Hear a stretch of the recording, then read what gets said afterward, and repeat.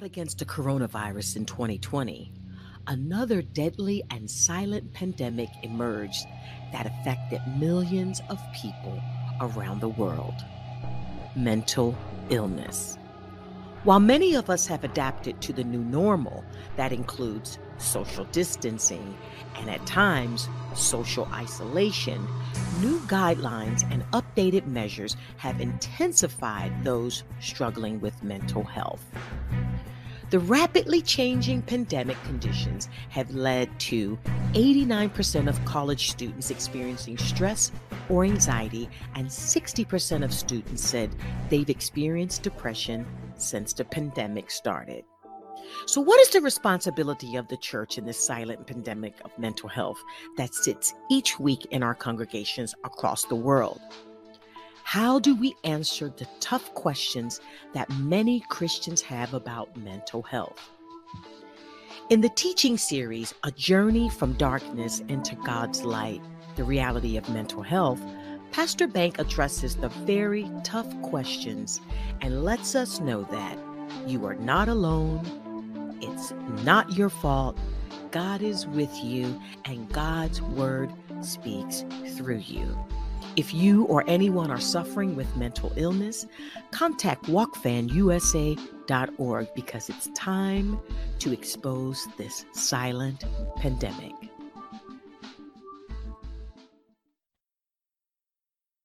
Everybody.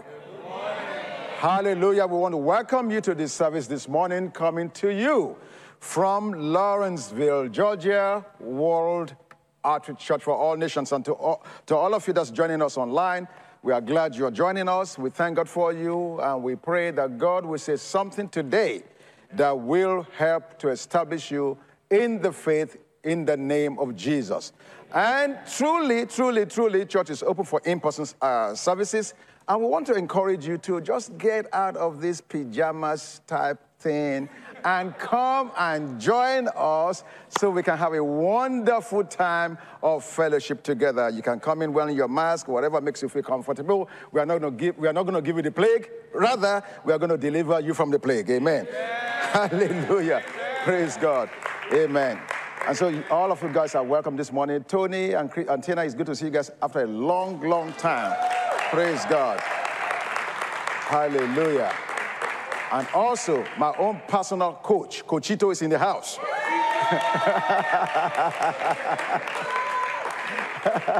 Praise God, Coach. It's good to see you, my friend.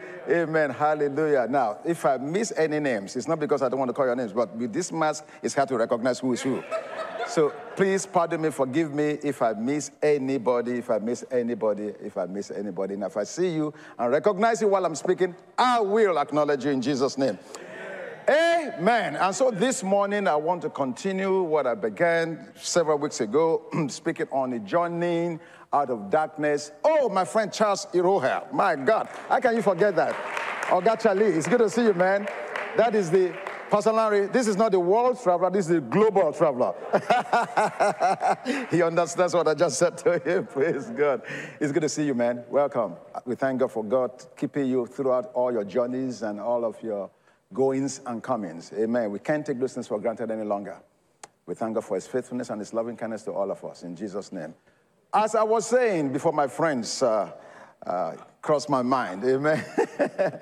We've been speaking on joining out of darkness into God's light for several weeks now, and I want to continue that message this morning. And this morning's installment will address depression is an illness, not a weakness.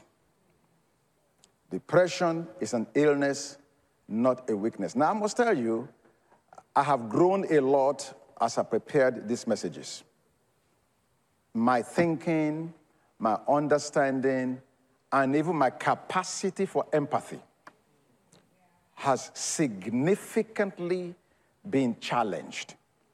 And it's not been easy at all doing this message Sunday after Sunday after Sunday. And in fact, I told Sister Revelation, I'm not going to give him any more statistics per se, because it's just too many of them. And if care is not taken, it can almost leave you depressed. Nevertheless, we need to address the big elephant in the room. This is something that's prevalent in our day, in our time, and we can no longer continue to ignore it. To do so would be to do so at our own peril. Amen? So last week, as I was contemplating what I'm about to speak this morning, I caught the news where the third police officer who responded to the January 6th riot died by suicide. And an officer, Michael Fanon, made a statement regarding that officer's death. And as they read the statement, three things caught my attention immediately. And I'm going to use those three things in speaking to us this morning about the fact that depression is an illness, not a weakness. You see, when someone you care about is feeling hopeless, sad, apathetic, or restless, it can be hard to acknowledge that they might be battling a clinical illness. Acceptance, however, is the first step in understanding depression and knowing how to help. Acceptance. Now, when you and I get a flu, it affects our daily life. It makes us feel miserable. It slows us down. But it doesn't change who you are. You don't say because you have a flu, you stop being a man or a woman, or you stop being the child of God or anything else. So we understand that the conditions may slow us down, make us feel crappy, make us feel bad.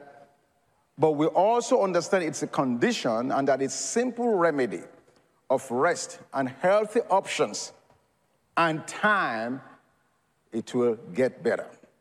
So, likewise, in the situation we are addressing with mental health disorders and challenges, we have to accept the condition of the situation, but not be defined by it. That is a very important statement to make. Let me say that one more time. I must come to grip with the reality that, okay, I'm not feeling too good right now. I'm feeling crappy. I'm in the dumps. However, I must make a demarcation between understanding my condition and being labeled and defined by it. Because you know what? Even those conditions have expiration date. It will end after a while. Amen? Hallelujah. So many people with these challenges are hesitant to discuss the condition because of the stigma surrounding the illness. I said this last week, and that is the fact that 43% of Americans erroneously, I must emphasize that word, erroneously, think depression or any other form of mental challenge is a result of weakness or deficit in one's character. That is absolutely a lie from the pit of hell. And if 43% of Americans feel that way, I can only imagine what the percentage is of those across the pond. Those immigrants across the pond, you know who I'm talking about? Not you guys here, not you guys. Not you guys watching me. None of you guys here. But those guys, they have to fly for 10 hours and 12 hours across the pond. I only just wonder what they think about this condition. Now, because we're a society that values strong men and women, any weakness is perceived as a negative, which in itself is wrong, as we're about to see from scriptures in a moment. Please give me 2 Corinthians chapter 1, verses 8 and 9 in the Passion Translation. 2 Corinthians chapter 1, verses 8 and 9 in the Passion Translation. This notion, this idea that to have a mental challenge or sickness or illness to be considered as a weakness is totally, completely erroneous. And we can see this because many of our great Bible characters struggled with one form of mental disorder or the other. As we see here, Paul's account, look at what it says. Brothers and sisters, you need to know. In other words, I'm not hiding this. In other words, Paul is saying, I'm coming out of the closet. I want you to be aware of the kind of challenges that are faced. Brothers and sisters, you need to know about the severe trials we experienced where we were in Western Turkey. All of the hardships we passed through crushed us beyond our ability to endure. And we were so completely overwhelmed that we were about to give up entirely. Now, can you imagine that? If I did not tell you who's saying this, if I just told you that Paul had a hard time, you find it hard to believe. Was Paul a weak man? No. No. Verse 9. It felt like we had a death sentence written upon our hearts. What does this tell me? He said he felt like he had a death sentence written upon his heart, not upon his body. In other words, what he was feeling was not physical.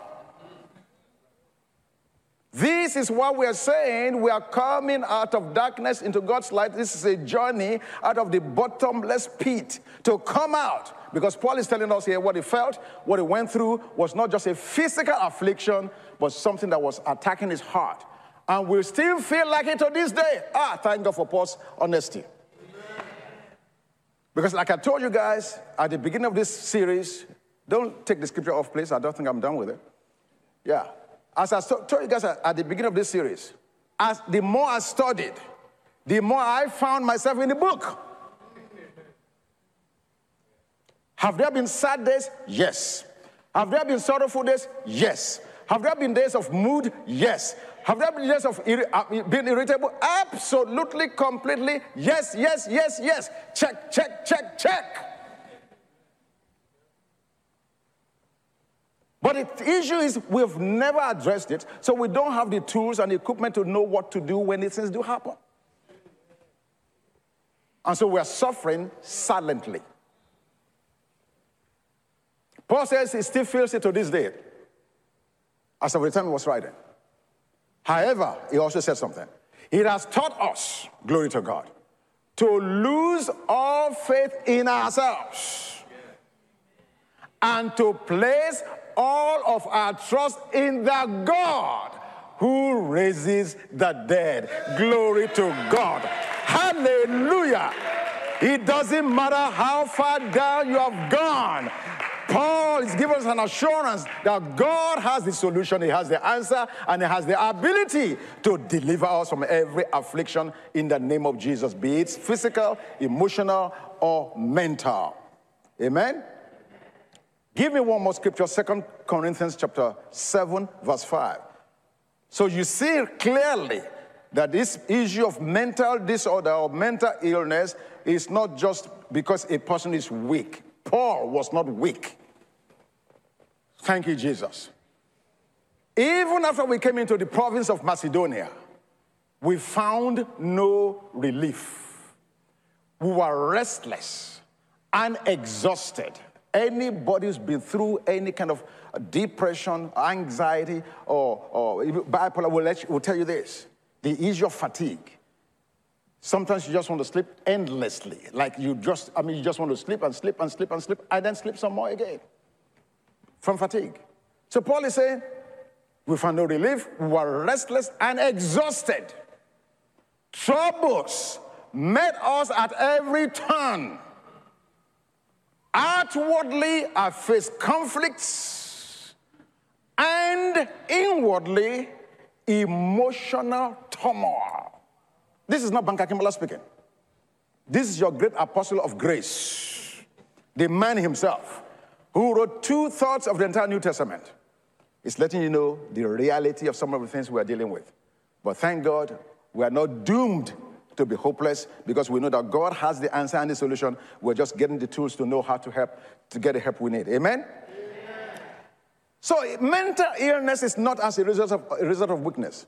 Well, somebody will say, well, Paul, well, we don't know about Paul. Okay, maybe in the mouth of 2 or 3 witnesses, let the word be established. Good, I heard you. So I'm going to give one more witness. Give me Matthew chapter 26. In the Amplified Classic, please. Matthew chapter 26, beginning from verse 36. In the Amplified Classic. Hallelujah. Here we go. Then Jesus went with them to a place called Gethsemane This is Jesus, the Son of God now. And he told his disciples, sit down here while I go over yonder and pray. Verse 37.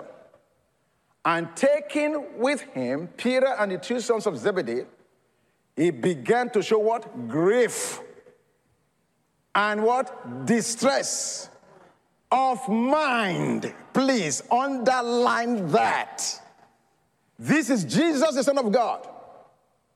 Jesus is distressed? Yes, sir. He was grieved? Yes. And was deeply depressed. Woo! To all the religious scholars. How do you address this? We can't take this out of the Bible because Jesus is saying it. Notice what the Bible says. He didn't say he was depressed. He said he was deeply depressed. Next verse.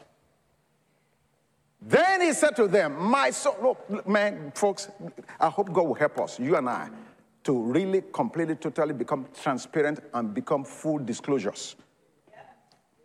He didn't hide it. He told his disciples, my soul is very sad and deeply grieved. Jesus could have hidden it. He didn't have to say anything, but he put it on the public domain for those guys who were there with him, and for you and I, and for those who will come behind us to understand this phenomenon.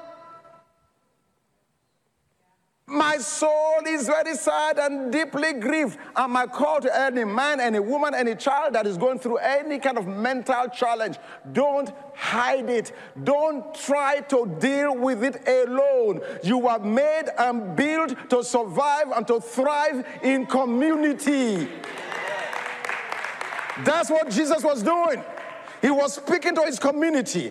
My soul is very sad. I'm deeply grieved so that I'm almost dying of sorrow. He spoke out. This is the Son of God. Was he weak? No. No. And then he said, stay here and keep awake and keep watch with me.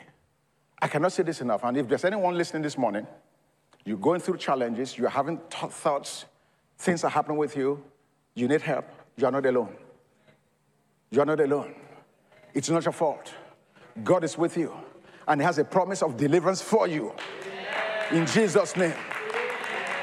And then more importantly, I want you to take one more step. Go to the website and avail yourself to all the help we have there. I don't want you to suffer alone. 3 reasons why we stigmatize depression or mental health. Number 1, depression usually has non-physical symptoms. If I was to break my arm and they put me in a plaster of in the cast, they put me in the cast. I come to the sanctuary, you see my cast. You know immediately, oh, pastor has a broken arm. It's obvious.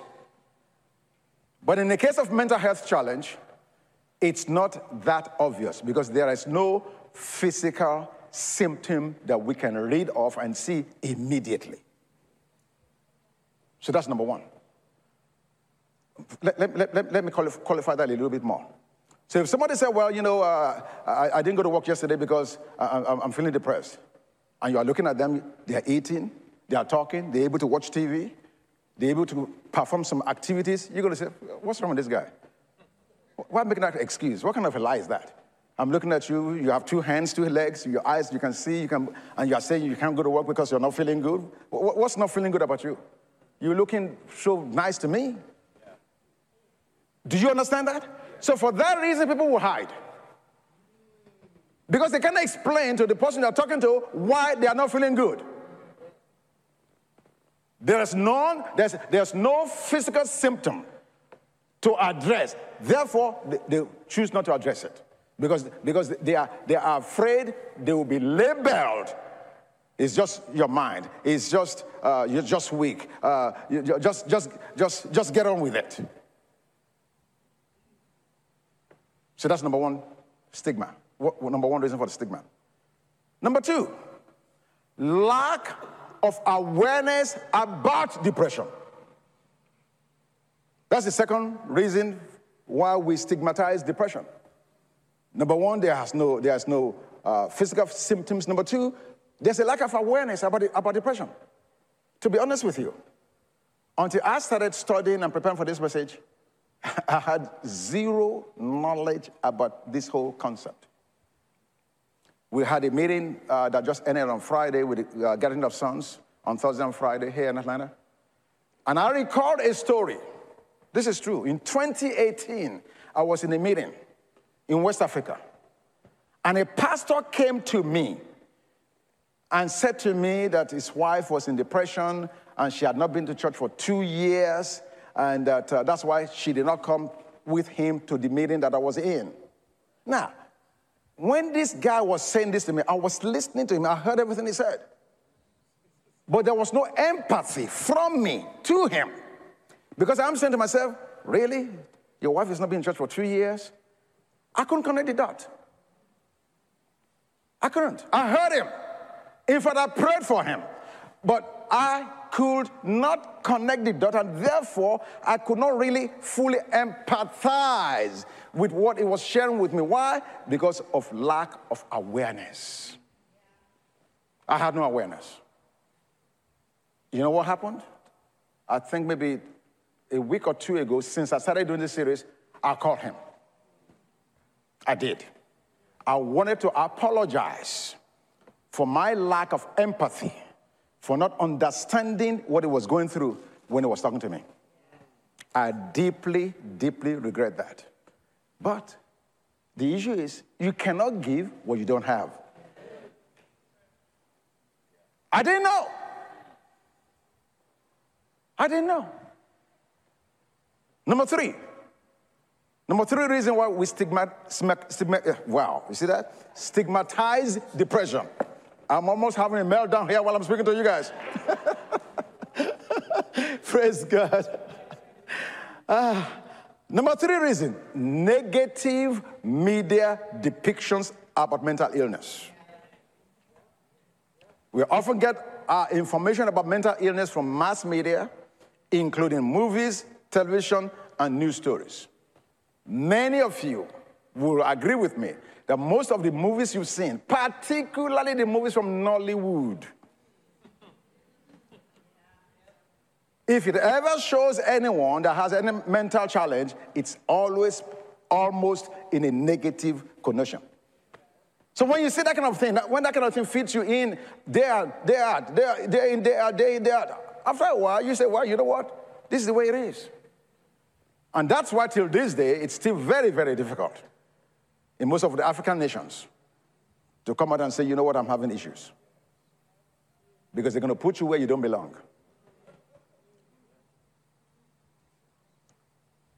Three ways, then, to fight this stigma.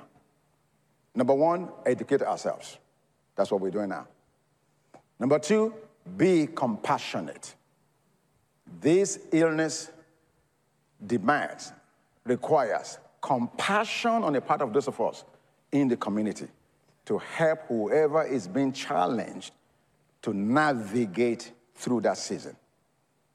And number three, to share awareness and advocate. Share what you know and be an advocate so that others will start thinking differently about this whole situation. Amen? Now, I said last week that I was going to address this issue of suicide. I didn't forget. When depression is not addressed through spiritual and medical intervention, suicide is a very real possibility. We have seen through the spate of celebrity suicide deaths that depression is no respecter of fame, fortune, or status. No, absolutely not. It does not respect any of that. It doesn't matter how much money you have. It doesn't matter how famous you are. It doesn't matter what your status is. It's an equal opportunity attacker. What parents do you imagine will want to leave their child and die? When I say child, I'm talking about vulnerable kids. And yet we read about that every day. In the depths of illness and what's known as the suicide trance, those who have attempted suicide quite likely thought their loved ones will be better off without them. Now, I'm going to give you a quote in a minute. If you guys can just put it up for me. On suicide trance. Thank you. According to Richard A. Heckler, in his book, Waking Up Alive, he describes a suicide trance as the trance being a state of mind and body that receives only the kind of input that reinforces the pain and corroborates the person's conviction that the only way out is through death. The trance marks the moment at which the world becomes devoid of all possibilities except one: suicide. Unbelievable. The long, painful journey towards suicide begins with trauma. When this trauma, whether it's physical, emotional, or mental, is unresolved, it makes a person vulnerable to suicidal ideas, especially when he or she is under a lot of stress. This is a lot easier for us to understand when we think of our war veterans who have survived traumatic battles. I don't have the numbers now, but I just saw a figure on Friday, of the spike in the U.S. service personnel, suicide just gone through the roof in the last couple of years. Now, it is less easy to understand when we think of a teenager who's been cared for and protected by the parents all their lives. But it happens on both sides. Whether it's on the sides of the young people who have been protected and loved and cared for, or on the part of the servicemen and women who've experienced tremendous trauma. And this happens because this depression is simply an illness that lies to its victims. It tells you there's no way out. It tells you you will never come out of that bottomless pit. It tells you darkness is your portion. It tells you hopelessness is a place, is normal. It tells you helplessness is fine. On and on and on and on and on. So those in the suicide trance feel worthless and utterly hopeless. That's what happens. To be in a trance, to be in a situation, in a condition where you think the only solution is the idea of taking one's life. Survivors of suicide explain a level of pain the rest of us cannot begin to even understand. Pain that has been compared to feeling like having surgery without anesthesia. A suicide survivor once said, and I quote, "It was like my brain was on fire. All I wanted to do was stop the pain. I wasn't thinking about how it will devastate my family. At the time, I thought I was a burden on them and that they would be better off without me." Let me go to some scriptures, and then I'm going to give you 2 or 3 things that we need to change as far as our paradigm thinking with regards to suicide. Give him Numbers 11, verses 10 through 15 in the Amplified Classic. Numbers 11, verses 10 through 15. Praise God. In the Amplified Classic. All right. And Moses heard the people weeping throughout their families every man at the door of his tent. And the anger of the Lord blazed hotly, and in the eyes of Moses it was evil. Go on. And Moses said to the Lord, why have you dealt ill with your servant? And why have I not found favor in your sight, that you laid the burden of all these people on me? Have I conceived all these people? Have I brought them forth that you should now say to me, carry them in your bosom as a nursing father carries the sucking child, to the land which you swore to their fathers to give them? Where shall I get meat to give to all these people? For they weep before me and say, give us meat that we may eat. I'm not able to carry all these people alone, because the burden is too heavy for me. And if this is the way you deal with me, kill me, I pray you, at once. Do you see what stress will do to a human being? Stress is prompting Moses to pray for death. You and I were praying, God, deliver us, heal me, bless me, promote me. That's your prayers, hopefully. But Moses was not praying that kind of prayer you pray. His prayer was, this burden is too much. The stress is killing me. Don't defer my death in next week, next month, next year. I don't want to die in 2099. Let me die now. Can you imagine that?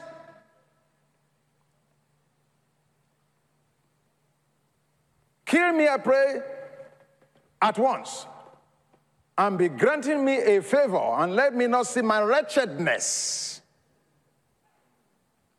What I want you to take away from this passage, the last phrase in brackets, in the failure of all my efforts. Moses saw himself as a failure. That's the reason he wanted to die. Very much like the people who attempt death by suicide. They see themselves as a failure. I cannot be a blessing to my family. I cannot be a blessing to anybody. I'm useless, I'm hopeless, I'm helpless. Therefore, what need is there for me to continue to live? Let me get out of here so they can get about their lives. That's what Moses is saying. Give me one more. Well, not one more. Give me a couple more. Give me 1 Samuel chapter 31, verse 4. 1 Samuel chapter 31, verse 4 in the NLT, New Living Translation. Thank you. Saul groaned to his armor bearer. Take your sword and kill me before these pagan Philistines come to run me through and taunt me and torture me. But his armor bearer was afraid and would not do it. Really, you're going to kill a king? Are you kidding me? The guy said, I'm crazy, but I'm not that crazy. So Saul took his own sword and fell on it. Why did Saul kill himself? Same reason as Moses. He just said it. I don't want these pagans. Saul has been up and down and up and down and up and down, but he had enough presence of mind at this hour to know that he, Saul, had a covenant with God and the Philistines did not. And he said, on the basis of my covenant, I will not allow anybody to taunt God, to bring reproach to God, to shame God. Therefore, I'd rather just die. How about Elijah? 1 Kings chapter 19, verse 4. 1 Kings chapter 19, verse 4. Hallelujah. Thank you, Jesus. Thank you. Then he went on alone into the wilderness, traveling all day. He sat down under a solitary broom tree and prayed that he might die. Again, another prayer to die. I've had enough, Lord, he said. Take my life, for I'm no better than my ancestors who have already died. Again, what's Elijah's problem? If he is not any better than those before him. He does not feel worthy because of the circumstances leading up to this situation. And I don't have all the time to go into all of that because it's not really relevant to the point I'm trying to make. Last one. Matthew 27, verses 3 to 5. Matthew 27, verses 3 to 5. This is the inglorious Judas Iscariot. You know, it's amazing. We went to baby naming ceremony on Friday. I've been to so many naming ceremonies all over this country in my lifetime. I've never seen anybody name their son or daughter Judas. Is there any Judas in the house?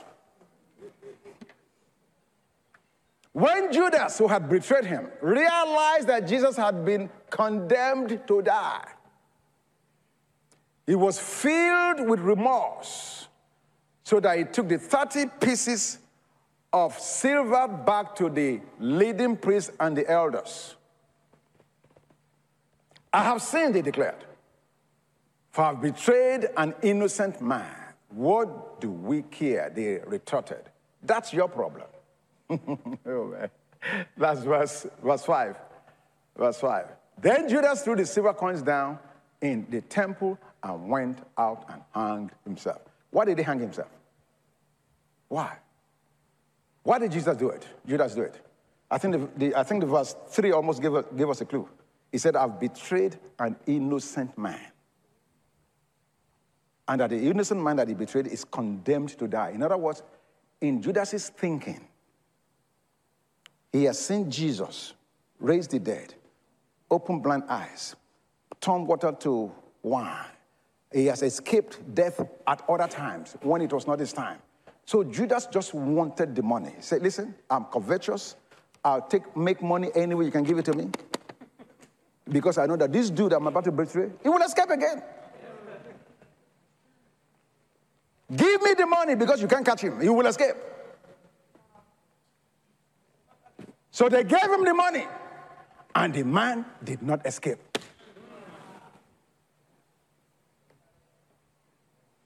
So the guilt of thinking the sinless Son of God would die on his watch was too much to bear. Now, what can we glean from these 4 passages that will affect and change the way we see suicide? Are you ready for this? Number 1, we should refrain from using the terminology that people commit suicide. They did not commit suicide, they died by suicide.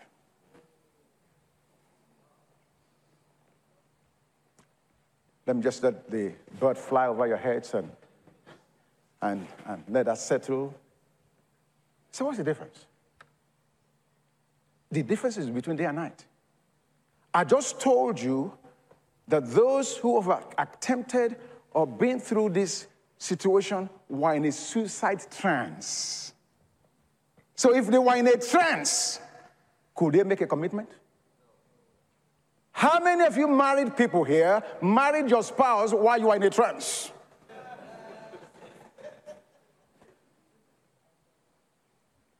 You went to the altar. You exchange your vows. All this while you were in a trance. You were in a trance. Yeah, it looks like her. Yeah, okay, yeah. And then you put on the ring. I do, yes. And then you get home. You go, oh, I'm no longer in a trance. Did I really do this? So if they were in a trance when they did so, how can we now say they committed? And since I understood that, everything else I've read, professionally, blogs, books, were consistent in describing how they died, that they died by suicide. Never once was it mentioned that they committed suicide. No, they didn't commit suicide. They died by suicide. Commit means an intentional, deliberate, where all your faculties are functioning and working, and then you make a decision that's intelligent. That's not what happened. They were deceived. They were in a trance. And the change needs to begin with us. So all week long, all for the last few days, I keep on reminding myself, people die by suicide. They don't commit suicide. They die by suicide. Because if you don't get that in your vocabulary, there will be no paradigm change. That's number one. Number two, for those of us who has relatives, loved ones, family, friends who may have died by suicide, let me give you a comforting solace this morning, and that is, no believer who has ever died by suicide goes to hell.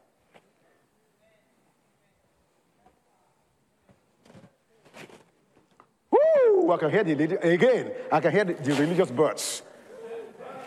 It's flying all around me. Because many of us already confine them to hell. We say they have done it. No. That's not true. That's not so. If they were a believer, before they died by suicide, they may be sitting next to your mansion when you get to heaven. They didn't go to hell. Absolutely not. Again. This thing happened while they were in a trance. Yeah. No, God is not like that.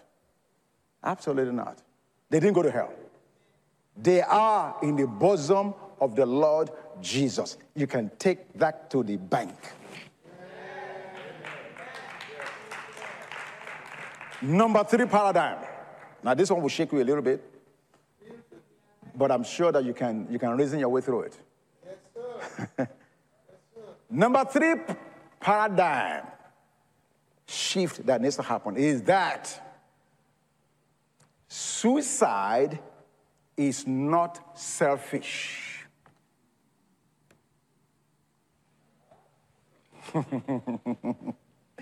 Now, let me qualify that very quickly. Don't hear what I just said and go out and try to die by suicide. Please, I did not intend it like that. That's not what I'm saying. This is not an endorsement now for you to say, you know what, I want to die by suicide. No. What I am saying is, for the most part, when we heard that people die by suicide, and we see the devastation that it causes the family they've left behind, we wonder, man, how selfish can this be? Why would you take your own life and leave your husband, your wife, your children in this kind of devastation, this trauma? How are they ever going to move forward? How would they get their closure? On and on and on. Why? Because we're on this side of that decision, and we're looking at those who are left behind, and we're wondering, how will they make it? How will they go forward? Totally forgetting the other side of the coin, the trance that this individual was in, the deception that led to this, and the thinking, the faulty thinking that made them think being out of here is a better solution than being here. No, it is not selfish. It is actually selfless. These are tough things, but that's my job. I'm not here to be popular or but I'm just here to deliver the word as God gives it to me. And that's what I'm doing. Suicide is not selfish, it is selfless.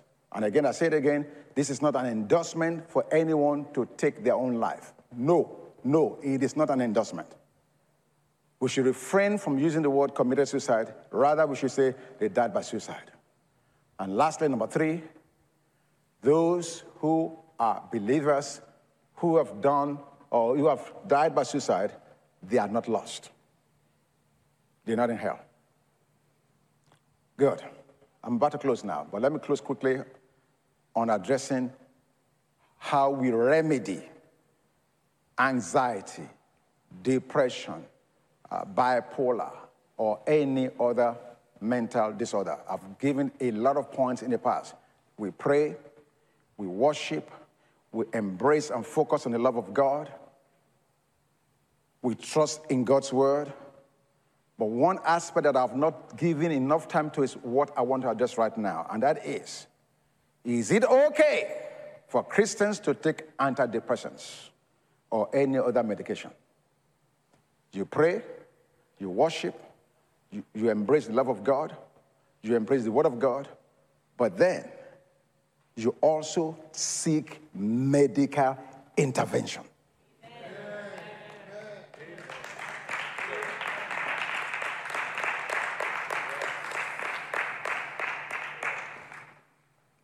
For serious ongoing mental and emotional pain, antidepressants and similar psychotropic medications can be a great resource that God can use within our faith experience, along with therapy. Along with therapy. There's always been this tension between trusting God and doing your part, but we need to know how to navigate this tension. What do I mean by this tension? The tension of, okay, I'm trusting God, versus me doing certain things while I'm trusting God to manifest God's goodness and God's plan for me. There's always a tension. There are those of the school that say, just stand and trust God. Don't do anything else. Pray, believe, pray, believe, pray, believe. And there's the other extreme that says, forget God. Go to CVS, get all the drugs you can get, and just swallow all the drugs. No, it doesn't have to be like that. There's a middle road approach, okay? Give me Nehemiah chapter 4, verse 9, and give this to me in the NKJV, please. Nehemiah chapter 4, verse 9. Let me begin to help us understand the tension, how we navigate the tension between trusting God and doing our part. Nehemiah chapter 4, verse 9. Thank you. Nehemiah is building the walls of Jerusalem. He's come under attack, and he has prayed about it. Look at what the scripture says. Nevertheless, we made our prayer to our God. So he prayed. Is that all he did? No. Comma. And because of them, we set a watch against them day and night. Do you see that? He prayed, but he was also not ignorant of the wiles of the devil and the enemy. After having prayed, he put guards to watch the gates of the city day and night. So both prayer and the people were working together. You just don't pray and just do nothing unless God tells you to do that. But he prayed and then he took action. So if I'm sick, whether it's physical, whether it's emotional, whether it's mental, I pray, I seek God, I worship, I read my scriptures as much as I'm able to do. But at the same time, I go seek medical intervention, including therapy, because those things don't stop God working.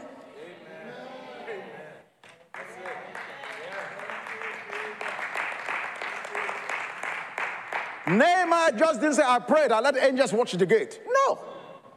He prayed, and then he delegated people. You guys watch. He did both.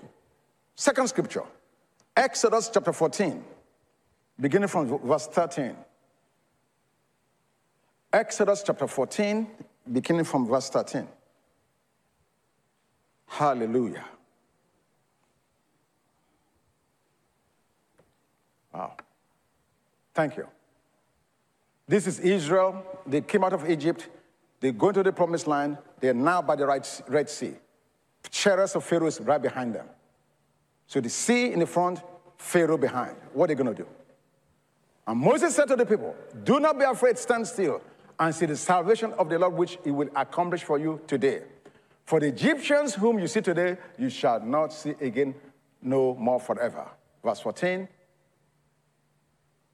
The Lord will fight for you, and you shall hold your peace. Now, if me and you heard that, if you heard what Moses just said, how would you respond? You will not need to fight. God, hold your peace.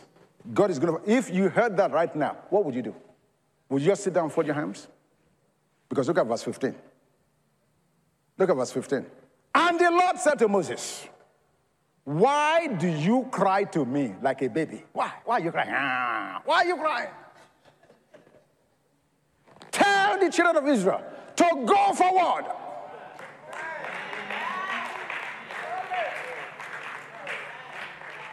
They've prayed.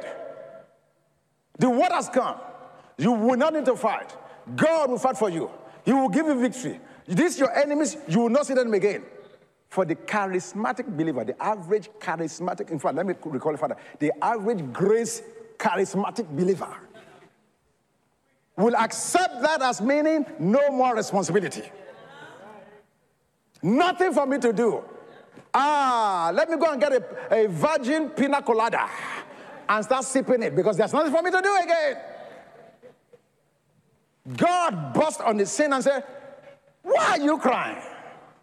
Tell the children of Israel to go forward. In other words, if you don't move forward, you will not see the manifestation.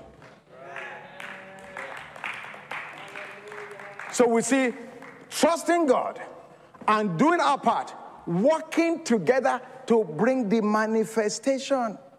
So this philosophy that we've received in the world that says, let go and let God, it will put you in your grave valley. You didn't hear what I said? You better, hey, child, you better let go and let God. Okay.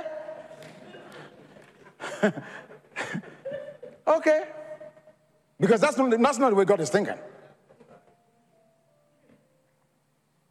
I can go on and on. One last one. And I'm saying this because there are some of us who say these two examples are Old Testament. Did they ever happen in the New? Yes. 1 Timothy chapter 5, verse 23. Now this one is a little controversial. 1 Timothy 5:23. Timothy, who is the son to Paul, ministry son, was having frequent stomach infirmities. I don't know what kind of infirmity it was, but he has problem with the stomach. Now, mind you, Paul said to us in another passage that he prays for him day and night. Mind you, Paul was the same man that the Bible says they took handkerchiefs from him and laid it on the sick and they were healed. Paul was a man who was preaching in a meeting where a guy was sleeping, fell over the fence and died. And Paul raised the guy from the dead. This same Paul, this is what he tells Timothy. No longer drink only water, but use a little wine for your stomach's sake and your frequent infirmities. Now, the caveat. Many of you guys are already wine bibers. So now you have an excuse. You say, well, you know what? I don't really drink wine, Pastor, but I have stomach trouble. So God help you. I'm not going to touch that at all, But the point I'm making is this. Paul recognized enough. He recognized the place of faith, and he also recognized the place of common sense remedy. Rather than praying for you every day, for your stomach problem, every day, because of the condition in the area that they were in, take a little wine. Why did Paul do that? Because Paul wants Timothy to know that taking the wine or using medication does not negate or remove or diminish him as a man of faith. So by using medication, you are no less what God has already made you. Don't allow that label to define you. You are bigger than that. And the God in you is bigger than that. Because the truth of the matter is, medication apart from God's sanction will never work. And besides, who created medication? God is the chief scientist. He's the one that gave doctors the wisdom for what they do. So we should not continue to fight what God has provided. Hallelujah. If you just rise to your feet, let's just worship God. If there's anyone here today, maybe you're struggling in one way or the other, I don't want you to just come to church and receive the word and go home and your condition never changes. Or perhaps you have a friend, a family member, someone in your oikos, in your circle of influence that is struggling, that you want to stand for. I want to encourage you as the praise and worship people, as they minister to us. Take that liberty. I just share with you how Paul came out and said, listen, I struggled. Brothers and sisters, I want you to be aware. How Jesus told his people, listen, this happened to me. So take that liberty right now as they begin to minister. If you know anyone or if you are in that situation and you want remedy, I don't want us to leave service without praying for you. In Jesus' name. And remember, the fact that we pray does not mean you can still not use your medication. I need to make sure I make that clear, very, very clear. So, guys,